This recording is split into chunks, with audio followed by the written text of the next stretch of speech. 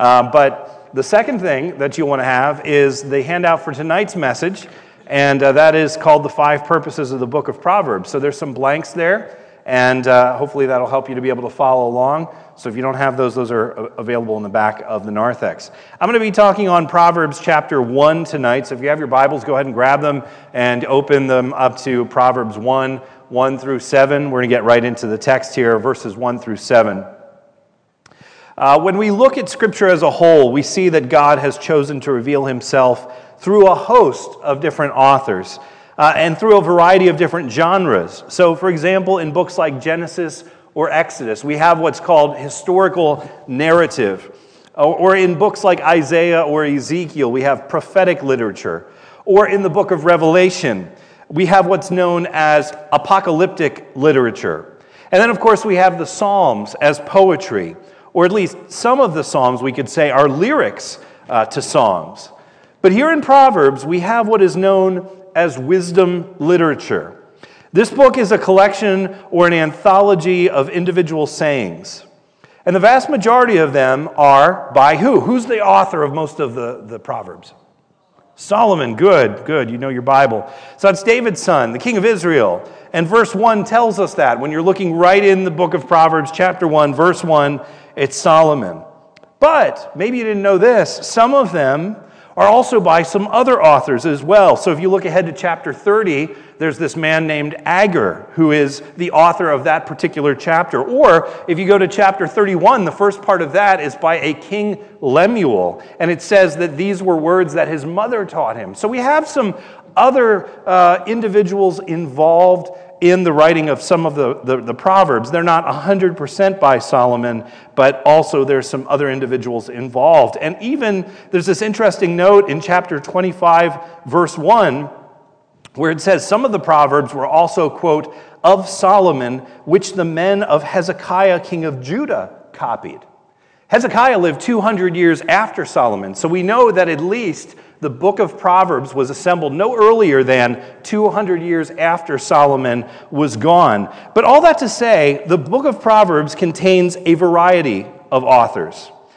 And just as it contains a variety of authors, it also contains a variety of topics.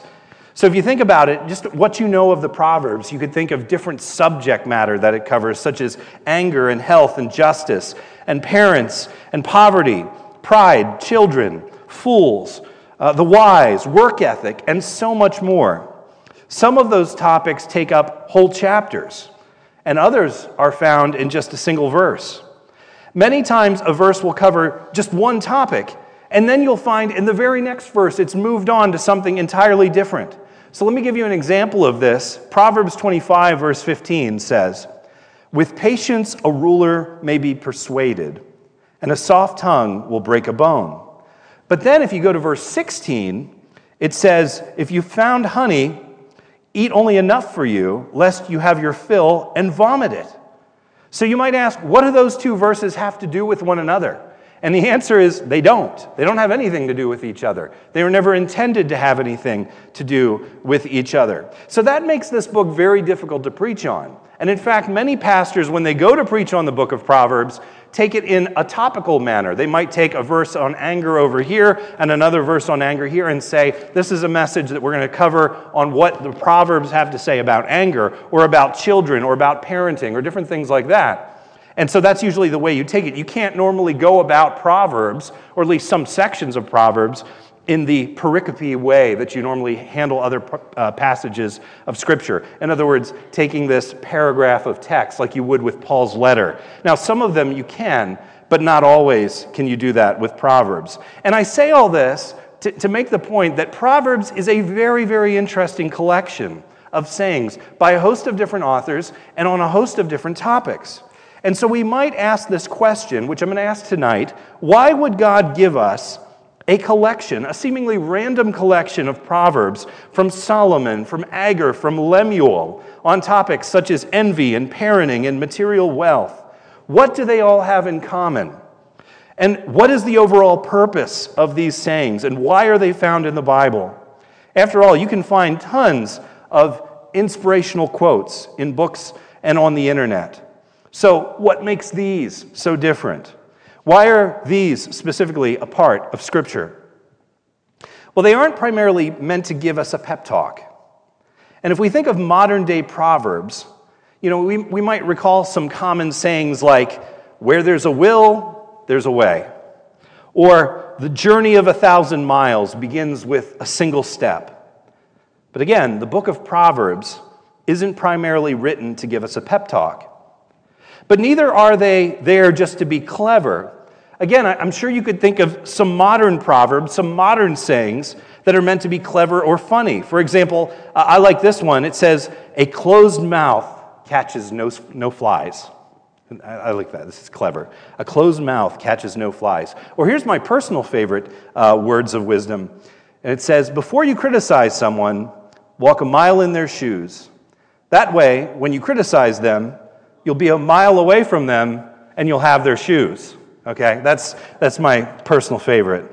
But the book of Proverbs is nothing like that. They were written neither to give us a pep talk nor to be clever for cleverness' sake. Rather, we find that God gave us these Proverbs for a very specific and serious reason, to help us grow in godly wisdom. They're not simply trite or cute sayings. They're meant for us to grow in holiness. So that's what these first 7 verses of Proverbs is all about. Here we're going to learn the purpose of Proverbs. And you see that at the top of your handout, these 5 purposes of the book of Proverbs. So I'm going to go through these and give you the answers. So it's going to be rather rapid fire here, but we'll come back to them and get into them in greater detail. But if you're just a little nervous about having all these blanks, don't worry, we'll take care of it. We'll get it all taken care of right off the bat. We find that the passage itself gives us this pretty clear outline. Verse 1 says, the Proverbs of Solomon, the son of David, king of Israel, and then it follows with a series of 2 statements. 2 as in T-O. 2 in this case means in order to, or in order that. So here the book begins by telling us, here are the Proverbs of Solomon, which are ultimately Proverbs from God himself, and these are given to you for the following reasons. We see a number of reasons indicated by this word to. So why were they given to us? Well, here are the 5 reasons. Number 1, to give us words of practical instruction in all areas of life. So there's your first blank. To give words of practical instruction in all areas of life. And that's found in verses 2 and 3. Number 2, the second purpose, is to give wisdom to those who are immature. So your blank there is immature. The first one was instruction, and the second one was to give wisdom to those who are immature, and that's found in verse 4. Again, we'll go into this in greater detail in a moment. Number 3, to instill teachability to those of all ages. So your blank is teachability. To instill teachability to those of all ages. That's verse 5. Fourth purpose, to help the believer understand even the deepest and most difficult of Proverbs. So your blank is deepest. To help the believer understand even the deepest and most difficult of Proverbs. And then number 5, the 5th purpose of this book, to drive home the point that true wisdom comes from fearing the Lord. Perhaps you knew that one. That's derived from verse 7. The fear of the Lord is the beginning of knowledge, and fools despise wisdom and instruction. So to drive home the point that true wisdom comes from fearing the Lord. Those are the reasons why the book of Proverbs exists. So let's look at each one of these statements in detail, since Solomon obviously is taking time to explain to us in these 7 verses why this book is here for us. Purpose number 1. The first reason that the Proverbs are written down for us is to give us words of practical instruction in all areas of life. And again, that's found in verses 2 and 3. It says to, again, that's in order to know wisdom and instruction, to understand words of insight, to receive instruction in wise dealing, in righteousness, in justice, and in equity. So in these verses, you'll see that there are actually 3 to statements. But I believe all of them are talking about the same purpose, which is why I've grouped together 2 and 3. Just in these three different ways it's explained. So in other words, verses 2 and 3 say that the Proverbs are given to us for these three reasons. Number one, to know or increase our knowledge and instruction. So you could say verse 2 is saying it's for increased content. Increased content. Number two, in these verses, we see that it's given to help us understand words of insight, is what it says, also in verse 2. So you could say that's increased understanding. Increased content, increased understanding. And then number three, to know more about a wide variety of concepts and topics. And that's found in verse 3, where it says, in wise dealing, you see this is a list, in wise dealing, in righteousness, in justice, and equity. So you could say that's all about increased breadth of knowledge. So we have increased content, increased understanding, and increased breadth of knowledge. Altogether, these verses tell us that we have the Proverbs to give us words of practical instruction in a breadth of topics. They provide this increased content, this increased understanding, this increased breadth of knowledge. And I like the way Eugene Peterson has this very helpful summary in his intro to the book of Proverbs. Here's what he says. He says, many people think that what's written in the Bible has mostly to do with getting people into heaven, getting right with God, saving their eternal souls. And it does have to do with that, of course, but it is equally concerned with living on this earth, living well, living robust sanity. In our scriptures, heaven is not just the primary concern to which earth is a tag-along afterthought. On earth as it is in heaven is Jesus' prayer. Wisdom is the biblical term for this on earth as it is in heaven everyday living. Wisdom is the art of living skillfully in whatever actual conditions we find ourselves. Wisdom has to do with becoming skillful in honoring our parents and raising our children, and handling our money and conducting our sexual lives, going to work and exercising leadership, using words well and treating friends kindly, eating and drinking healthily, cultivating emotions within ourselves and attitudes towards others that make for peace. And threaded through all of these items is the insistence that the way we think and respond to God is the most practical thing that we could do. So I really like that summary. Again, that's by Eugene Peterson. And so Proverbs is concerned with teaching us the things that we really need to know about living wisely here on earth. Now, many people make the point that knowledge, in and of itself, is not the same thing as wisdom. And that's true. A college degree, after all, is not a certification of wisdom, as it were. We could know many people who have a degree that might not be wise. And yet, the Bible is not against knowledge either. It would be wrong for us to say, the Proverbs are not about knowledge at all. They're really about wisdom. Well, there's no need to separate those two concepts. The two actually go hand in hand. In fact, we see from these verses 2 and 3, that in one sense, wisdom starts with knowledge. For it says, to know wisdom and instruction, to understand words of insight, to receive instruction in wise dealing, in righteousness, justice, and equity. So you see, you need to at least start with the knowledge. It doesn't end there, but it starts with knowledge. And so that's the first reason we have the book of Proverbs, to gain knowledge. And that's key, because in today's era, you can spend time gaining knowledge in almost any area. According to statistics from earlier this year, I believe there are over 14 billion YouTube videos out there. And I think every minute there's about, I think it's 24 hours of content that's being uploaded around the globe just on YouTube. So there's more than you could ever possibly watch. And if you wanted to go on there and watch something about any hobby that you could name, you could do it. If you were interested in remodeling a bathroom, or learning the guitar, or customizing a car, or painting like Bob Ross, which is my personal favorite, you could watch anything and learn anything. I love to watch videos just to learn new skills, but the question is, are we spending the time to learn the skills that God wants us to know? That's what Proverbs is for. So we need to make space for that kind of learning as well. And we could read about a host of things too. I get it if you're not a YouTube fan. You could read books, you could get magazines, you could learn about anything you want. And just ask yourself, what is it that you naturally go to learn about? What is it that you can't get enough of? It's saying this is the stuff that matters. And we need to be reminded of that again and again. Verse 3 tells us that the Proverbs instruct us in, quote, wise dealing, in righteousness, in justice, and equity. And the cool thing is that these areas will affect and benefit our lives across the board.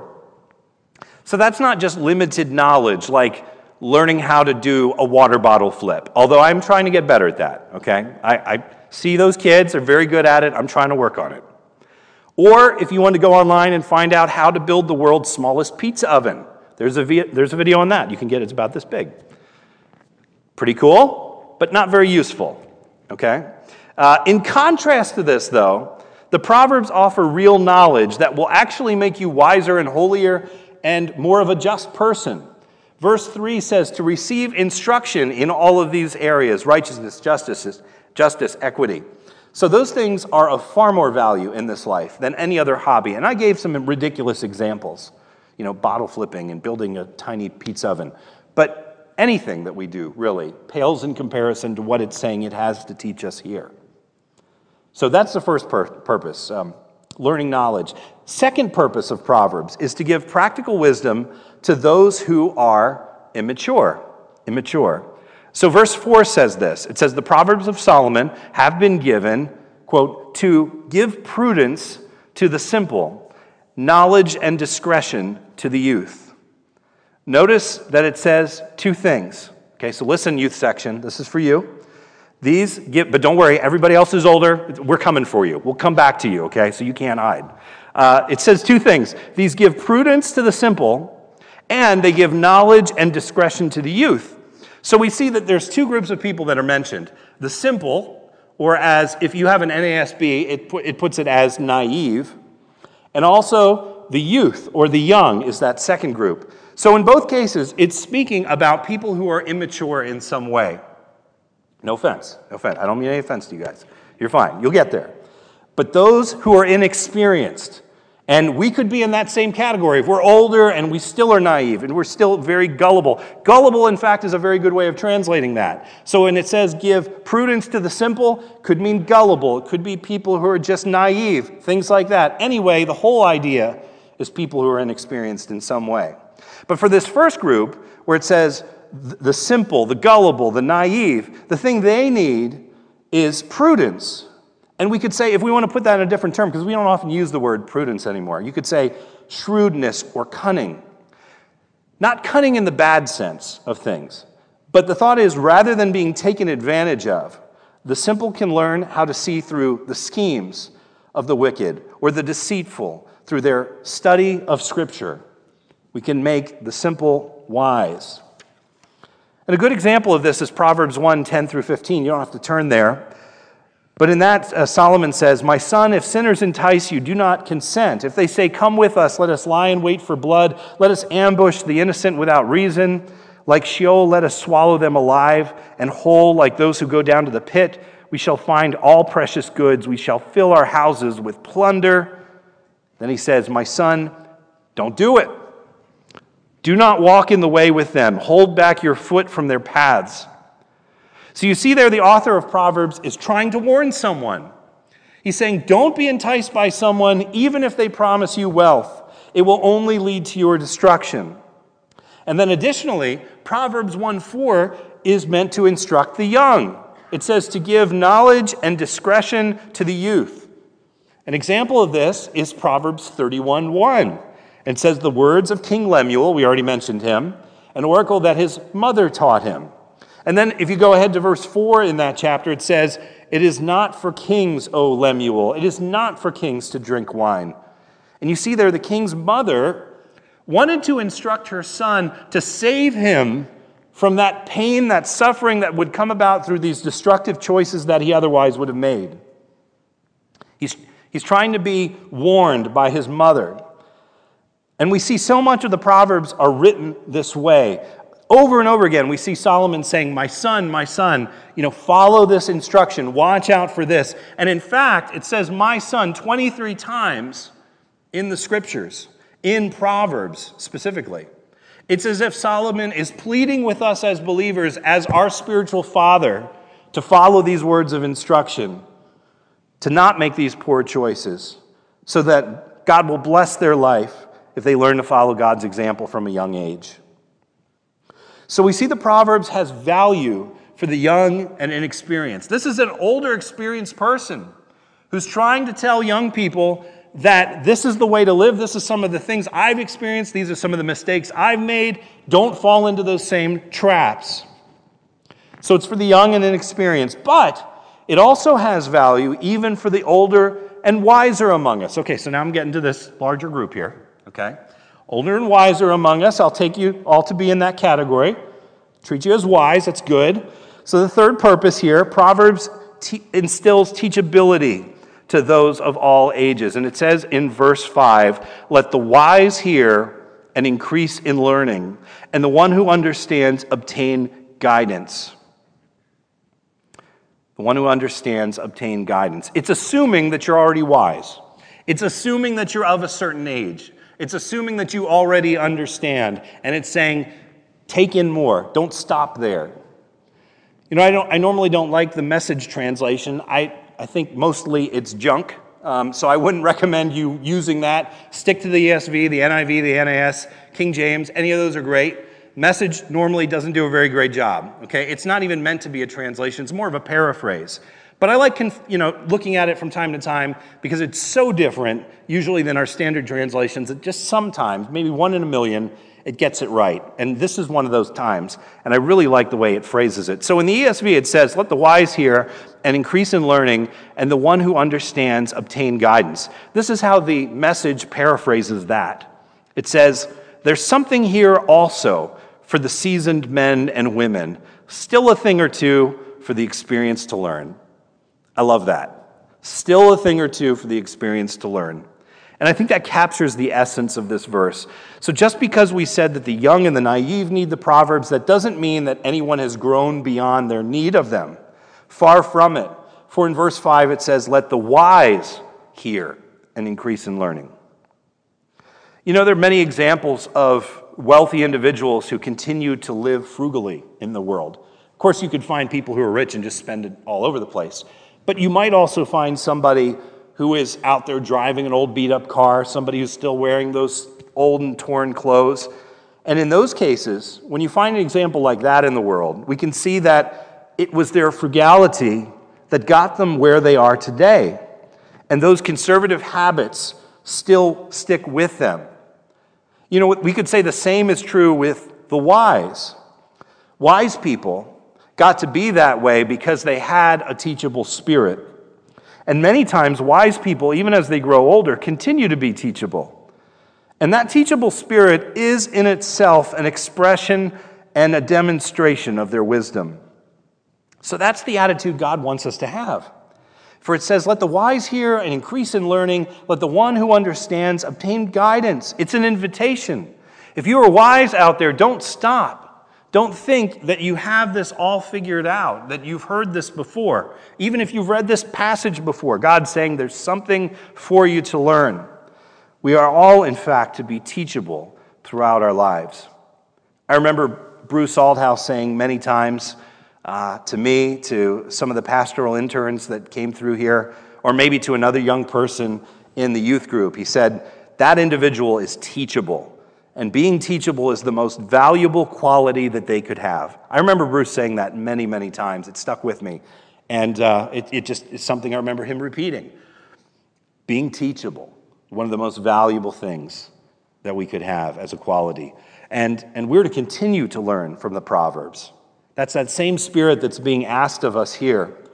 And you know, for most of these Proverbs, they're short, they're fairly easy to understand at a basic level. But at the same time, it takes a lifetime to realize all of the different ways to apply them, to discover when they apply and when they don't, or to understand all of the nuances of them. You know, in seminary, I was taught, to preach very confidently and to try and smooth out your words and to not say and but and all these kind of things, and I still do that. You probably can count them here. But, to preach the word powerfully and to drive home the point about how we need to live for Christ and follow these commands of Scripture and really take them seriously, that's something you can learn in seminary, where you want to make sure to make that point known. But I'll tell you, it took experience and a number of years being here to realize that as I am saying those things so powerfully and pounding the pulpit at the same time, that there's somebody, usually in the congregation, who is struggling with the sense of them being saved. That they know they need to follow Christ, but all the while I'm saying this, they're wondering, am I really saved? I don't often live up to that. Maybe I'm not. Maybe God doesn't love me. It's one thing to learn these things, what you should say, and then it takes years of wisdom to try and figure out all the nuances of that, to realize that there are other things that have to be known and to be said and to be thought through. So those are the things we only learn as time goes on. And the benefit of those of you who are here, who are older, you've had those years of experience to aid in that wisdom. Often, again, these Proverbs are short, maybe just a verse long, and they seem rather simple, but it takes a lifetime to figure out all the nuances of when they apply and when they don't apply, and the times to say them in just the right way, and the times to say them with a bit more gentleness, and when to think of yourself and when to see that bad behavior in others and use that as a warning. It takes a lifetime, it takes wisdom, it takes experience.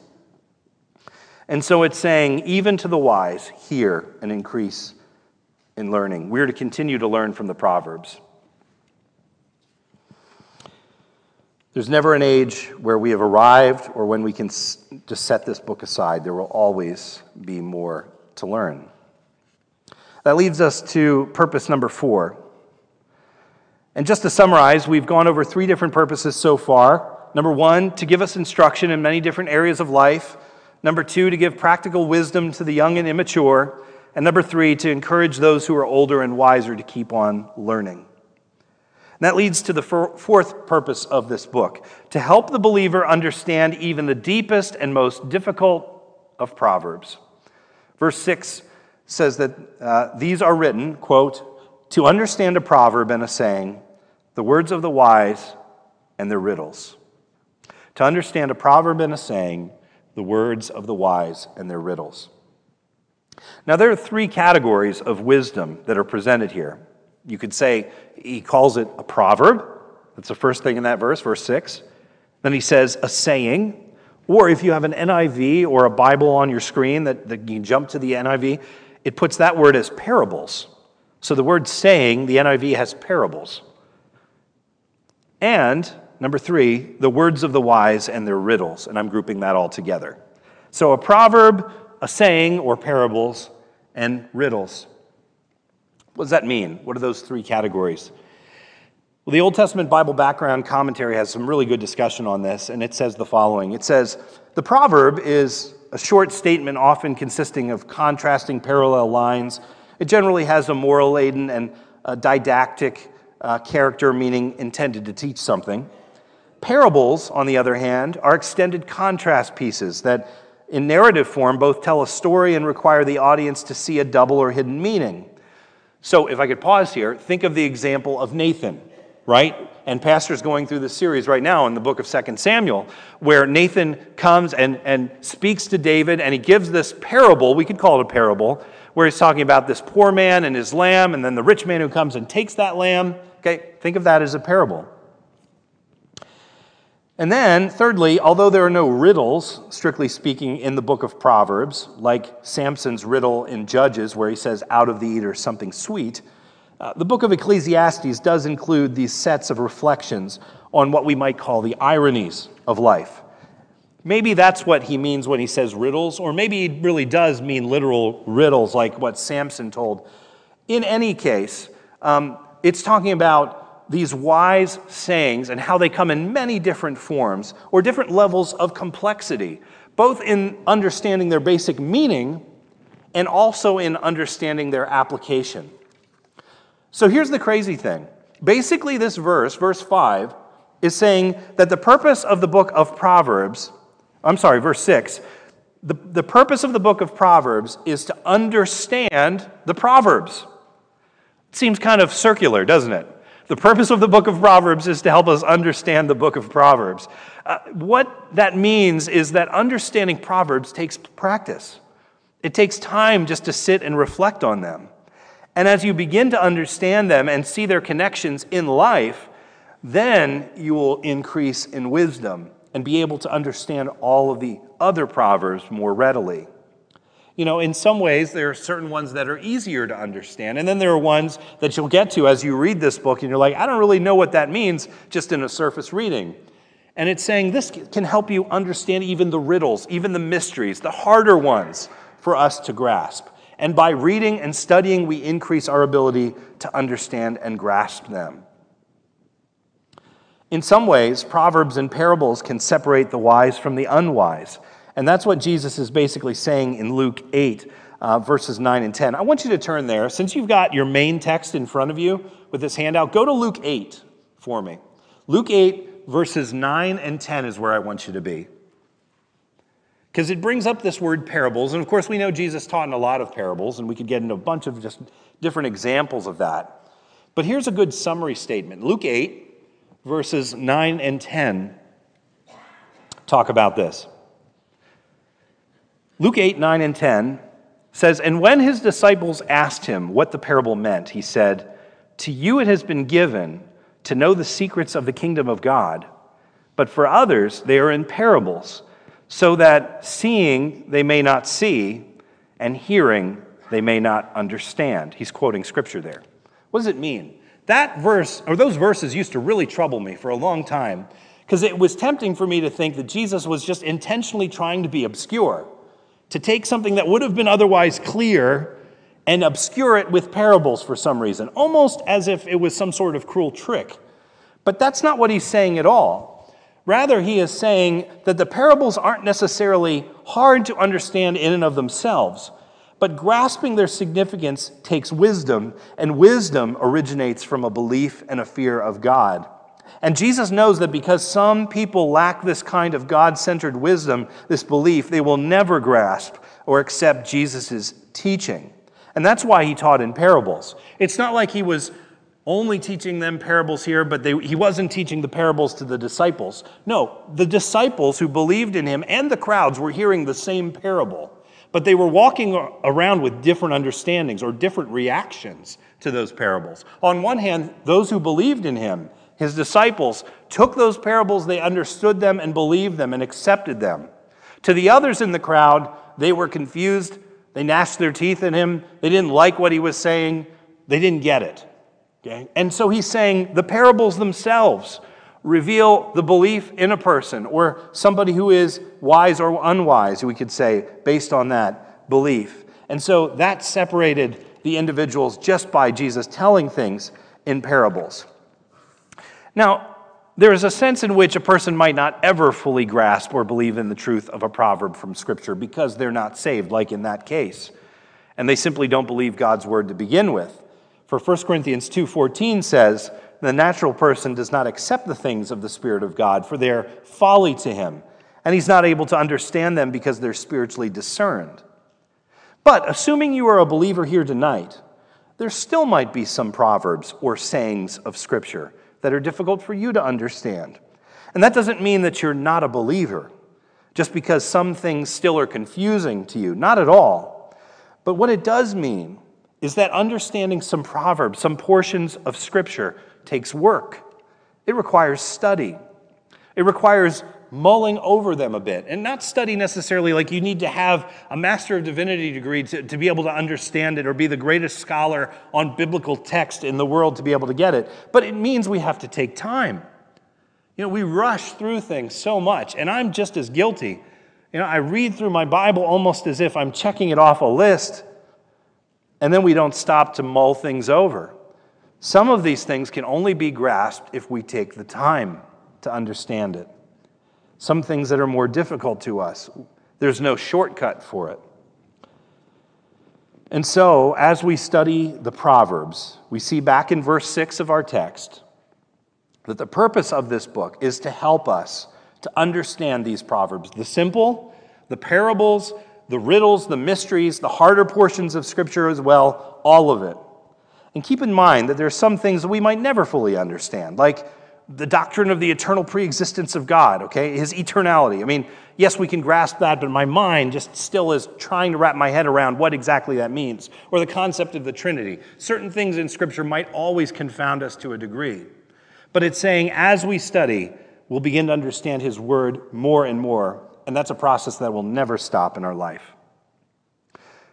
That brings us to our final purpose of the book of Proverbs, to drive home the point that true wisdom comes from fearing the Lord, and that's found in verse 7.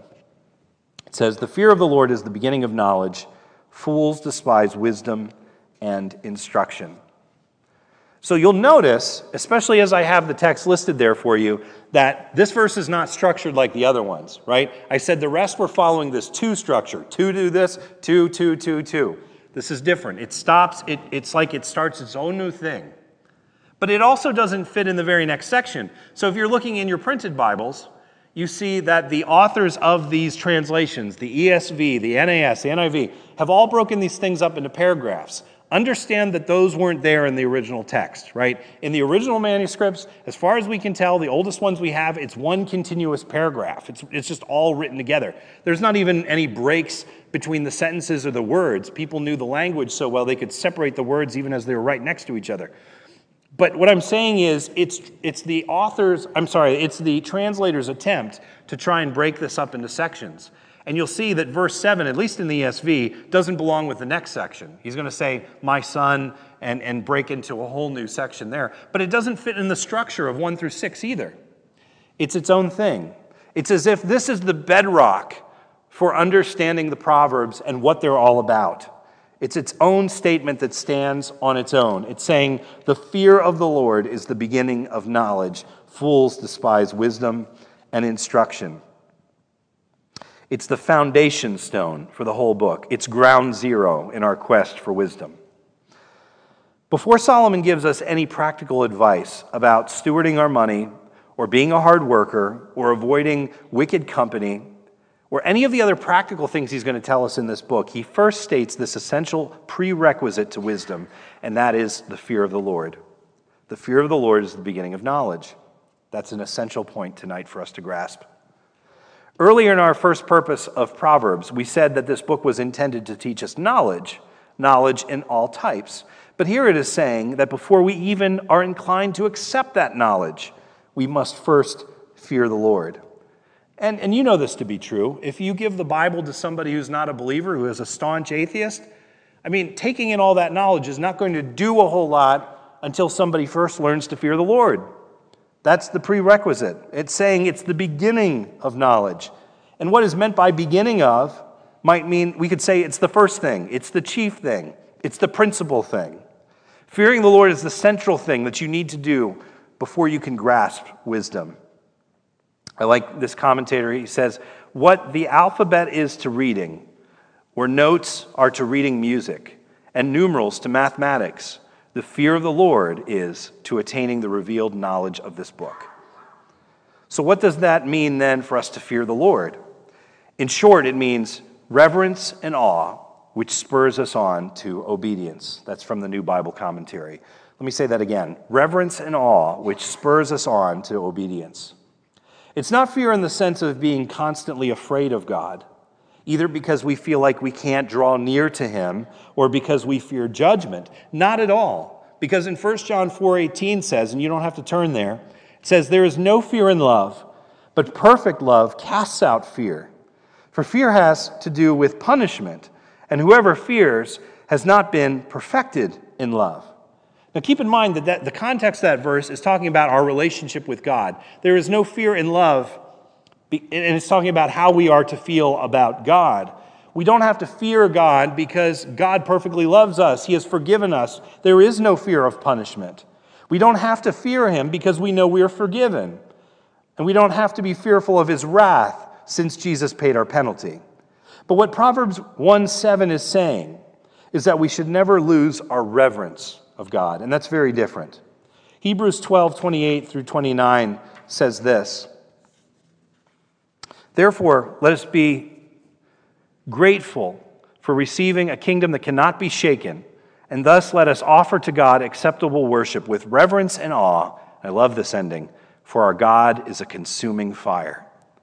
That's something that we're told to remind even after we're saved. Even after we know that we don't have to be fearful of judgment or punishment from God, we're to be reminded that we should still revere him.